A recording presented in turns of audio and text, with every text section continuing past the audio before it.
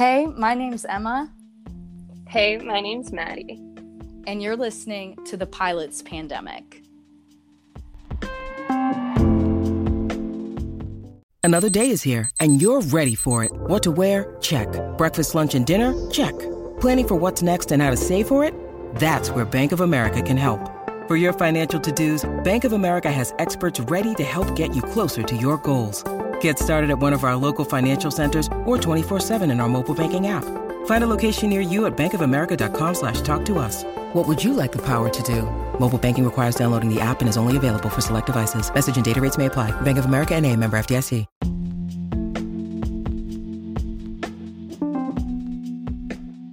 If you're looking for a snack that packs a punch, look no further than Avinola, a granola that can be taken on the go, and it's so versatile that it can be eaten as a snack or as a meal.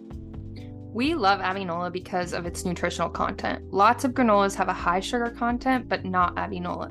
This granola is sweetened with monk fruit, so it actually doesn't spike your blood sugar, and it's a great option for those who may be diabetic or looking for a low sugar alternative compared to other granolas. I mean, what could be better than a granola that only has 1 gram of sugar?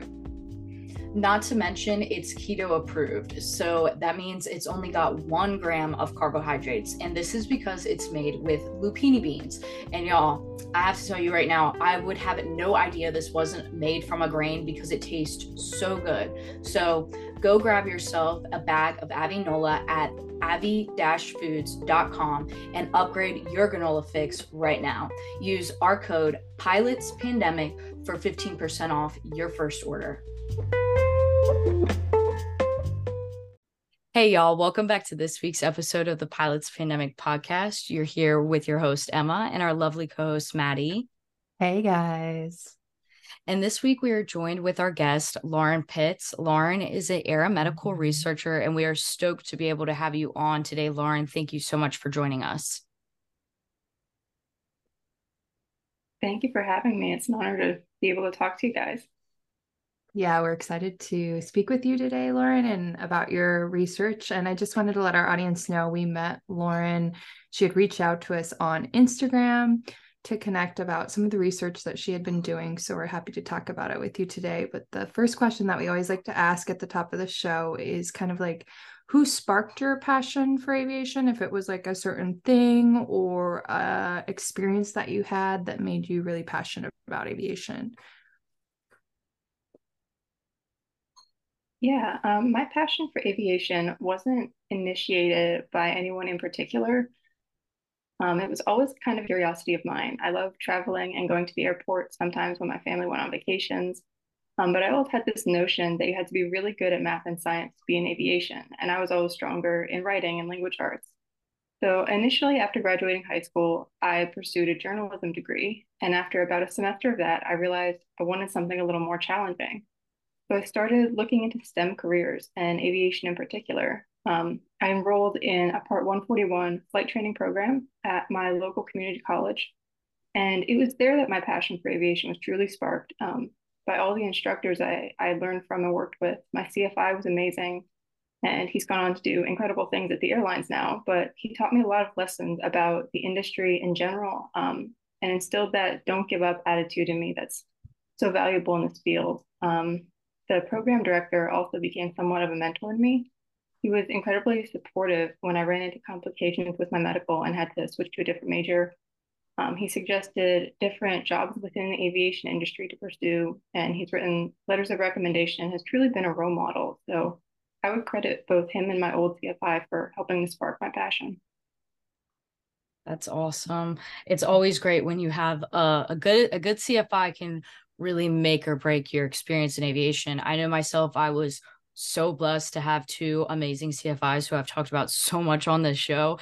And I'll never stop talking about them because without them, I really would not have the passion that I have for it. But why did you choose to go to Embry-Riddle, and what did you major in? I chose Riddle for a couple of reasons. First and foremost, I loved how many options were available, including degree programs, minors, campuses. The flexibility of Riddle allowed me to choose the campus and the course of study that was just right for me, which ended up being the Bachelor's of Science in Aeronautics with a minor in meteorology through the Worldwide Campus, which is the online program for any listeners that might be wondering. ERAU was also where the program director that I just talked about had earned his master's degree. So I had a really positive impression of the caliber of education that Riddle offers. And to seal the deal, I had done some homework on the job placement rates of Riddle's graduates across all 3 campuses. And I was very impressed with the numbers that I saw. So that really finalized it for me, since securing a job after graduation is ultimately my goal with pursuing a degree in the first place. Definitely. So during this time and getting your degree, and some of the work that you had to do to get your degree, I'm guessing that the study that you worked on was kind of part of that, or was like the crowning or defining moment. So we kind of wanted to talk about your study, and if you could expand on like why you did this study as well. So I also want to let our audience know that the study that you did kind of mirrors what we've talked about with Dr. Billy Hoffman. It was like very similar to the study that he did. So I found it very interesting in the results that came about because of it, because they were very similar. So if you could kind of expand on why you chose to do this type of study for our audience, that would be great. Absolutely. I chose to do this type of study because it's an issue that I was exposed to firsthand. I ran into complications with my medical certification, and I spent almost 2.5 years in the special issuance process. Along the way, I learned exactly why some pilots might choose not to disclose certain health conditions, because it lands them in the special issuance pipeline. It's an expensive and time-consuming process, and for career pilots, sometimes that's just too great of a risk to take. And for student pilots, that's not an easy dream to jeopardize. When news broke of the tragic death of UND student John Hauser, my heart just broke, because I completely understood the factors, at least on the aeromedical side, that led to him feeling trapped and like there was no path forward to get treatment. John Hauser was my motivation for focusing on college students, because as he showed us, that population is clearly in need of additional support. And the first step to solving the problem is to first define it through research.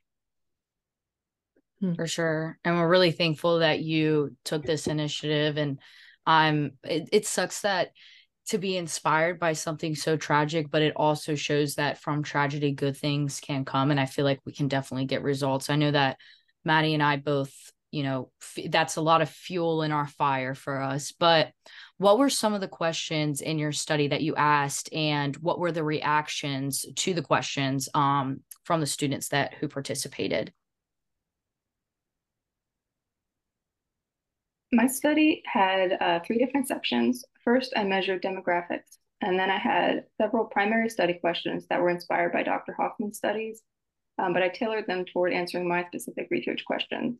And then the final section was the Patient Health Questionnaire Depression module, or the PHQ-9, which is a tool used in clinical settings to measure depressive symptoms and help physicians diagnose depressive disorders. The responses that I got from participants were eye-opening. First, I was surprised that I got the level of participation that I did. I sent out the survey to 2,452 students and got about a 10% response rate, which I was anticipating to be much lower due to the taboo and the stigma that surrounds this topic, and specifically people asking questions about the topic. Just to run through some of my big numbers really quickly, out of 232 respondents, nearly 57% met the PHQ-9 threshold for some degree of depression within the last 2 weeks. That's either mild, moderate, moderately severe, or severe. And of those that met the threshold, only about 17% expressed intent to seek or had already sought treatment for their mental health.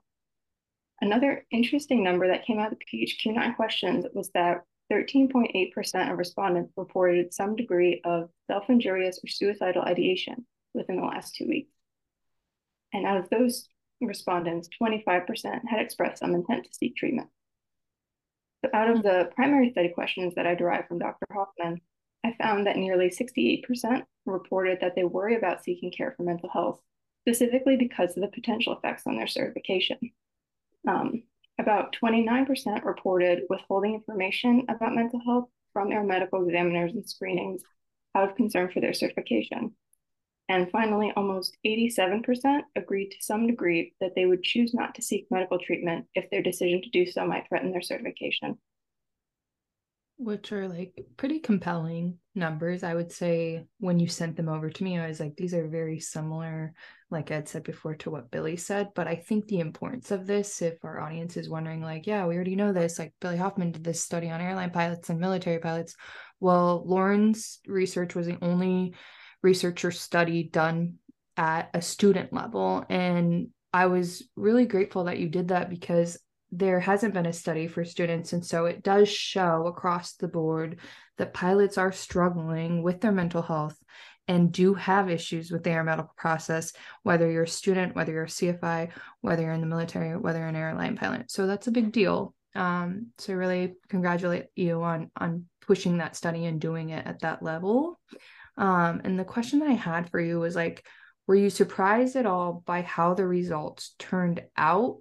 Or are you feeling like it kind of confirmed what you already knew? In a way, I wasn't entirely surprised because of the research that we've seen from Dr. Hoffman in the airline and military pilot populations. His numbers, especially for non-disclosure, are very close to mine.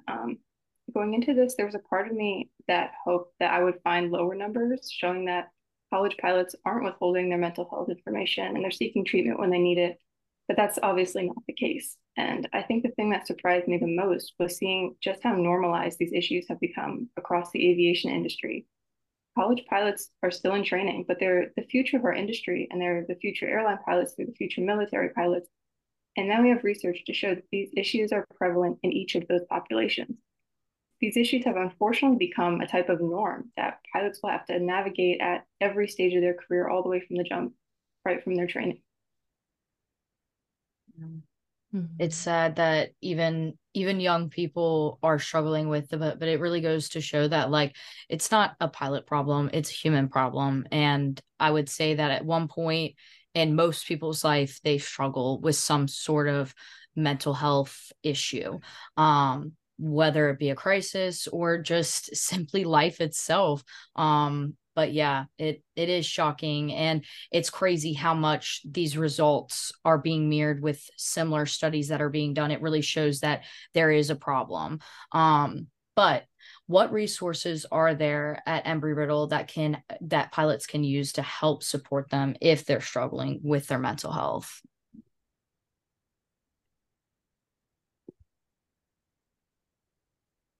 Embry-Riddle has several resources that I know of at least to help student pilots that may be struggling. The College of Aviation created a mental health task force that specifically works on developing evidence-based recommendations to help students. So the task force is working on developing a peer counseling program just for pilots, like we've seen UND do with the Uplift program. There's also an aviation stress management course that students can take that teaches them how to navigate personal challenges and makes them aware of all of the tools and resources at their disposal as pilots, considering the unique barriers to healthcare that they face. One of these tools is the My SSP app, which provides 24/7 confidential mental health and well-being support to students. Do you feel like from your study that Embry-Riddle is going to kind of change some things for students that support them a little more? Because I feel like there's always, if they feel this way and there's already those resources, maybe there could be more done. So do you think that that's going to happen? Absolutely. I mean, from what we've seen just in the past couple of years, as this issue has become more prevalent and more research is being done, more awareness is being raised, we've seen so many steps being taken in the right direction, not just at Embry-Riddle, but at so many aviation universities around the country, implementing peer support programs, offering more resources, trying to understand the issue a little bit better and be considerate of the fact that students in aviation programs are a little bit different than normal students who might seek counseling, but aviation students have that barrier that they have to overcome in worrying about their certification and their career, and that doesn't allow them to seek care as freely as normal students. So universities are being mindful of that, and they're coming up with some really impactful and effective solutions like the peer support programs to reach the students and not forget some of the reasons behind their struggle. Yeah. I mean, when you shared the results with your professors and things, what did they think? Like, did they have any ideas of how to kind of lower these numbers? Because it's quite a big percentage that are struggling at the university level.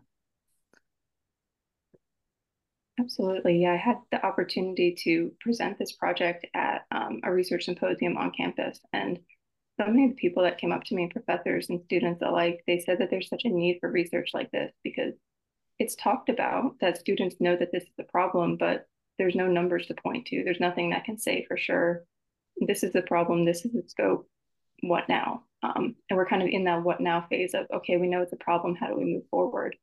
And there's still so much in development with this that it's kind of hard to say exactly where it's going to go. But um, based on the progress that we've seen so far, I'm hopeful that the situation for student pilots will improve in the future.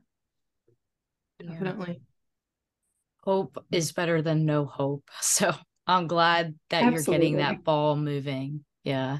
But what do you think, in your opinion, would help the aeromedical process or the aeromedical system be better as it pertains to the special issuance? I love this question. And I'm so glad that you asked this because I feel that when we talk about reform, it's so easy to just let emotions guide the conversation and just call for total reform. In reality, I think that baby steps would be most effective in this realm. One step forward is the start of a million steps. So, in reality, I would like to see expanded treatment options. And I'm not just talking about SSRIs as we've seen lately. Um, Depression treatment is not one size fits all. So SSRIs might work for some people, but others might benefit more from therapy. And I mean like actual cognitive behavioral therapy or dialectical behavioral therapy, and not just the counseling type therapy that's less consequential according to current standards. Um, I'd also like to see the correspondence side of the process become more digitalized.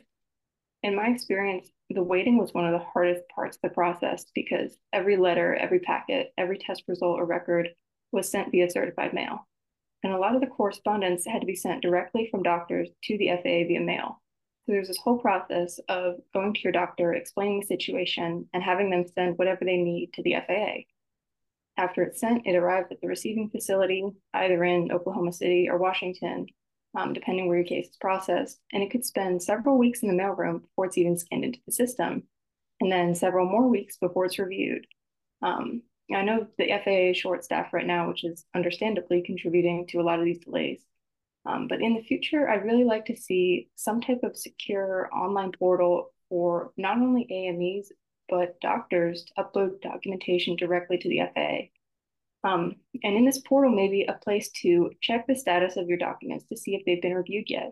And if a decision has been made, I think a system like this would address one of the major fears of those that face the special issuance process, which is being out of commission for a long time and being stuck in the system for months to years. And hopefully it would cut down on some of the wait times. Yeah, I totally agree with that. That is like one of the pillars that Emma and I are fighting for congressional change is shortening the time, making the process more efficient, because I think in all actuality, like that is the biggest one to helping alleviate the stress that goes along with any part of the special issuance process. It doesn't even matter if it has to do with your mental health. The time is so arduous and causes so much stress because you don't know where you are in the process, and that obviously transparency kind of goes with the efficiency part of things. So I think that's just exactly what we nail on the head all the time, is like, if the process could be more efficient, more transparent, where there's more of an interaction with a human being for the aviator, that there wouldn't be such a big barrier to disclosing. People would be more apt to say what's wrong with them if there was a more efficient process. So I'm glad that you said that. I'm grateful you like that question, because I do like to ask it to every aviator who's ever dealt with the aeromedical system. But in speaking about changes, there have been some new changes that have taken place. So May 31st, there was some big announcements from the FAA about adding more SSRIs, giving a little more leeway to the AMEs, and allowing them to update the paperwork process, I guess, more efficiently. So instead of faxing it, they can upload it online. So that makes the process more efficient. And I was just kind of wondering like what your thoughts about the newest changes were. I'm very pleased to see the latest changes. I think that removing some of these barriers are steps in the right direction. I'm glad to see that the FAA recognizes where improvements are needed, like making the system more user-friendly for AMEs, giving more treatment options. Another one that I noticed recently was removing follow-up neurocognitive testing, which not only alleviates one more test for aviators, but it's also a big expense that they no longer have to worry about. Um, so with the extended treatments, this expedites the process, and I hope that we can keep seeing positive changes like this as new research comes out. I know Dr. Hoffman has a few studies in the works, and I've also seen research from other students lately that's been long awaited. So hopefully new research can guide and inform the future changes. Definitely. Yeah, for sure. So my last and final question for you before we move into our fun question segment is, what advice would you give to a student pilot that's struggling with their mental health?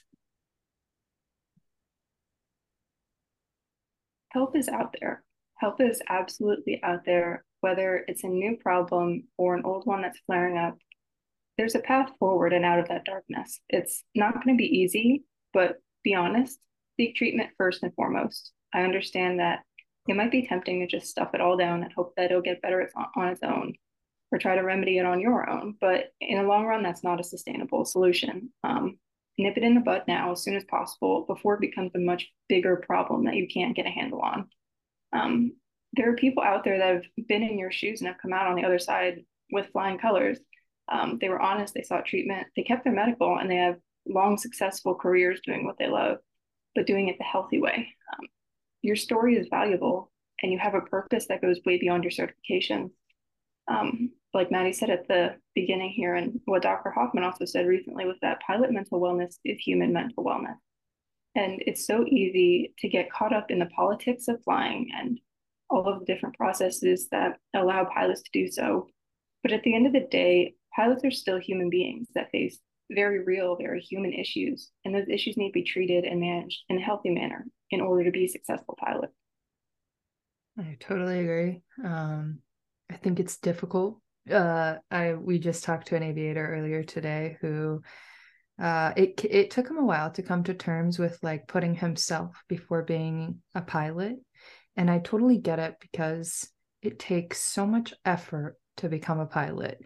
And I'm learning this just becoming a private pilot even is so much information, so much training and practice and studying and really like giving up a lot of things that you might want to do for flying. And so I can see how aviators really try to deal with it as best possible on their own, but at the end of the day, I always think it's better just deal with your mental health or any type of physical struggle that you have first and foremost, and care about yourself before you care about being a pilot. And as difficult as that is to say, I always think it will work out for the best in the end. So that's my 2 cents. I don't Absolutely. know if you have anything Absolutely. to say about that, but yeah. So sometimes, especially when you're really immersed in your training, it's really hard to separate yourself as a person from yourself as a pilot, and then understanding the interaction between those two identities. And in order to be a good pilot, you have to take care of yourself as a person. It's a unique struggle that not many people understand unless they've been there, but there is light on the other side. And that's like my biggest message, is that no matter where you are in that process, if you're just starting health, or if you're just considering treatment, or if you're know that it's something that you definitely need to seek out, there's somebody there that's been in your shoes and has made it. I always remind people, I'm like, you're more than a pilot, you're a human being. Like at the end of the day, your life is so much more valuable than the license that you've got in your pilot. As cool as it might be, and as much as it might bring you joy, you have to find that joy from within. And unfortunately for a lot of us aviators, it can be a extremely like like life-size pill to swallow. It's difficult, but I love your message, and it's always important to reiterate to people that like getting help before it becomes so severe that you've created this hole that you can't climb out of is extremely important. Hopefully we'll get to a point where people can just go and get help without feeling like they're calling it quits and having to give up something to invest in themselves. But by having those studies like you're doing and the work that you're doing and the work that Billy Hoffman is doing, the work that students at UND are doing, as a collective force, I do believe change is on the horizon. And as we just spoke about, change has already happened. So we're making waves. We are making waves. But I know that we want to roll into our fun cues to lighten and soften the mood before we go. So I'll ask the first one because I never ask the fun cues.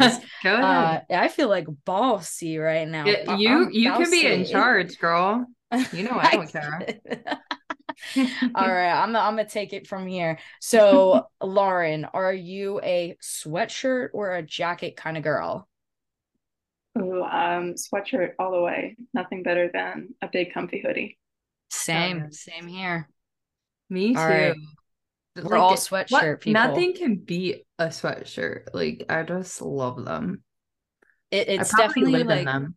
Yeah, we do. Our Pilots Pandemic sweatshirts, that thing, like mine needs washed because it's growing. It has its own ecosystem at this point, the amount that I wear that thing. But yeah, it's like my Snuggie. I love the invention of a Snuggie because it's like a blanket hoodie. They're genius for that. That's a personality for me, my Snuggie personality. All right, next question, Lauren. Are you an accessory queen or a plain Jane kind of girl? Which plain Jane is like, I hate the word plain Jane. Let's use minimalist. Oh, minimalist. I like that. Probably somewhere in the middle, honestly. Not quite plain, but also not like accessorized to the max. Somewhere like a reasonable balance, I guess. Yeah, for sure. I'm definitely I'd say I err more on the side of like minimalism. Like every single time I wear a necklace, I feel insane. Like it doesn't matter if it's like a small necklace, I literally feel like I'm making a statement. So when I'm wearing a necklace, and it's typically one necklace that I wear, I'm wearing it for a reason. But for the most part, I'm very minimalist. I just love my gold earrings and like a small gold piece of like jewelry, like a gold ring or something like that. Okay, well, you like I'm the same way. Okay, I can go both ways, but I do like a little bling. Like I could wear like 3 necklaces, some hoops, and like 4 rings and some bracelets, maybe. So, well, Maddie, you're our fashion queen. Okay. Like you are literally, you are my fashion idol. I sent Maddie a TikTok the other day. There's this woman that comes up on my TikTok, and she's like in her, she's like, yes, in her 60s or 70s, but she dresses like she's 20 or 30 years old. And it reminds me so much of Maddie. I'm like, this is going to be Maddie, because this woman has the most beautiful, eclectic taste and style. And I'm just like, that's Maddie. Like Maddie can dress her ass off. Excuse my French, but Maddie serves hardcore. I'm sending you like air kisses. Like, thank you. I'm grabbing them. Okay, we'll move on. So our last and final question for you, coffee or tea, Lauren? I'd say coffee. Although, to be honest, I'm more of an energy drink kind of girl. Ooh, I feel that. That could be an option. It would be like a Monster or something. Okay. Like just the regular, or like I don't even know if there's flavors of Monster, so I don't drink energy drinks. But do you have like a flavor that you like to try all the different? Oh, you like to try them all? Yeah. Probably the Monster. You know what? When I was in my energy drinking era, I really loved Bang energies. I love the cotton candy Bang, and my favorite. Really? That you haven't tried Mm. the cotton candy slaps. And the other good one, which they never do anymore, my favorite, and people think I'm so gross for this, the birthday cake bang was Oh, everything. dude, you really Everything. like the sweet like flavors. I liked the sour apple Oh, see, Zach likes that. and the lemon drop, and then Zach loves the lemon drop. the red, white, and blue. Me and Zach can be besties now. We already are, but that just adds to his appeal for me. I'm a big energy drink girl too, Lauren. And I've been like, I don't even know. I love, and if I'm going to ball out on myself, I wish they weren't as expensive and I wish they made them a little bit bigger. But the Alani Nu Yeah, are, oh, wow. The Cosmic Stardust one is incredible. I've heard so many good things about that. I need to try that too. You've got to try the Alani Nu. If you're an energy drink girl, which so am I, girl, PS. And by the way, Celsius, I think it is. Celsius makes a package, like a little packed powder for I think it's like $8. It's honestly a steal. It comes with like 14. And I get those and they're so yummy. The dragon fruit flavor is amazing. It's not carbonated, but it's still like really, really good if you're on the go and you want to pack something to bring with you. Amazing. But honestly, now that we're talking about energy drinks, like if I had to choose coffee, tea, or energy drink, I'm choosing energy drink. But if I had to choose between coffee or tea, really depends on who's making it. Coffee's easier to make. It can get in your body quicker. Tea, you kind of have to like wait. Like there's a patience element. Unless I'm Mhm. going to Starbucks or like where somebody's making it for me, then I love tea. But yeah, I go back and forth. Listen, You don't have the patience for tea. I don't have the patience for tea. Like I only make it at night because I can't wait for it to steep and all this stuff. Like, come on, just give it to me. But honestly, Yeah. I'm a beverage girly. Like I want a beverage at all times. Beverages make things better. I need a beverage on my way to work. I need a beverage at work. That's why I love kind of working at a restaurant because I can just get my Diet Coke, my little Mm. Diet Coke. Yeah. But anyways, all A right. What Coca. about you, Maddie? I already know what you're gonna say. Well, okay, so I will say there was a time when I was really obsessed with energy drinks, but this is back when I was a ramper and I was working at a regional airport. And you guys, you know what I used to do that I'm just like, wow, I can't believe I used to do this. But I used to, because Lauren said Red Bull, I was like, oh, I remember when I used to want to get my wings. I used to shotgun a Red Bull and then and then I'd slam a 5 hour energy right after it. Um, Holy. right? Oh my I was like, goodness. how did I not have a heart attack? Like I used to do it all the time, every morning, because I worked 3 a.m. shifts. But I think that's what really exhausted me with energy drinks. So and then that's what started me on my coffee kick too, is working at the airlines because I didn't used to drink coffee at all. And I was like, I need something strong, like super strong. And so I would just like pile on the coffee grounds, like way more than you would ever need. And the coffee was like drinking like black tar, but it definitely gave you a zap. Listen, if my coffee doesn't look like nuclear waste, like garbage runoff, then I'm not drinking it. Like I need it so black. Like if I hold it up into the sun, like that's how I know I didn't use enough coffee grounds. And I can see my coffee now that Maddie gave me a Chemex. So it's like the pour over coffee in the glass crevasse or whatever. So you The can see it if carafe. you Yes. carafe, sorry, Yes. carafe. When you hold it up into the sun, you can see like the light hit it. If I can see light shining through my coffee, I didn't use enough grounds. Like it's not black enough. I'm on board with that. I'm the same way. It's got to be strong if I'm drinking it. Yes. But God, honestly, all three of us are just kind of like addicted to caffeine though. Yeah, yeah. Yeah, I'm yeah. realizing this. Well, when you're researching like Lauren and podcasting like us, you need it. Red Bull Mhm. sponsor us, please. Give me my wings. I already have them, but you could like put a little jet fuel in them. All right. Well, we are getting late here on the East Coast. It is almost 9 o'clock. I think this is one of the latest recordings that we've ever done, dude.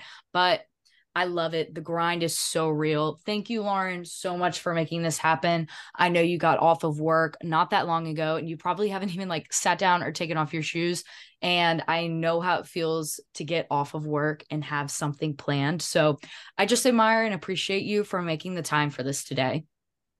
Thank you so much for giving me the opportunity to speak about my project and about these issues and bring some more awareness and light to college student pilots, a bit of a different population than we're used to talking about, but one that deserves attention just as much as the airlines.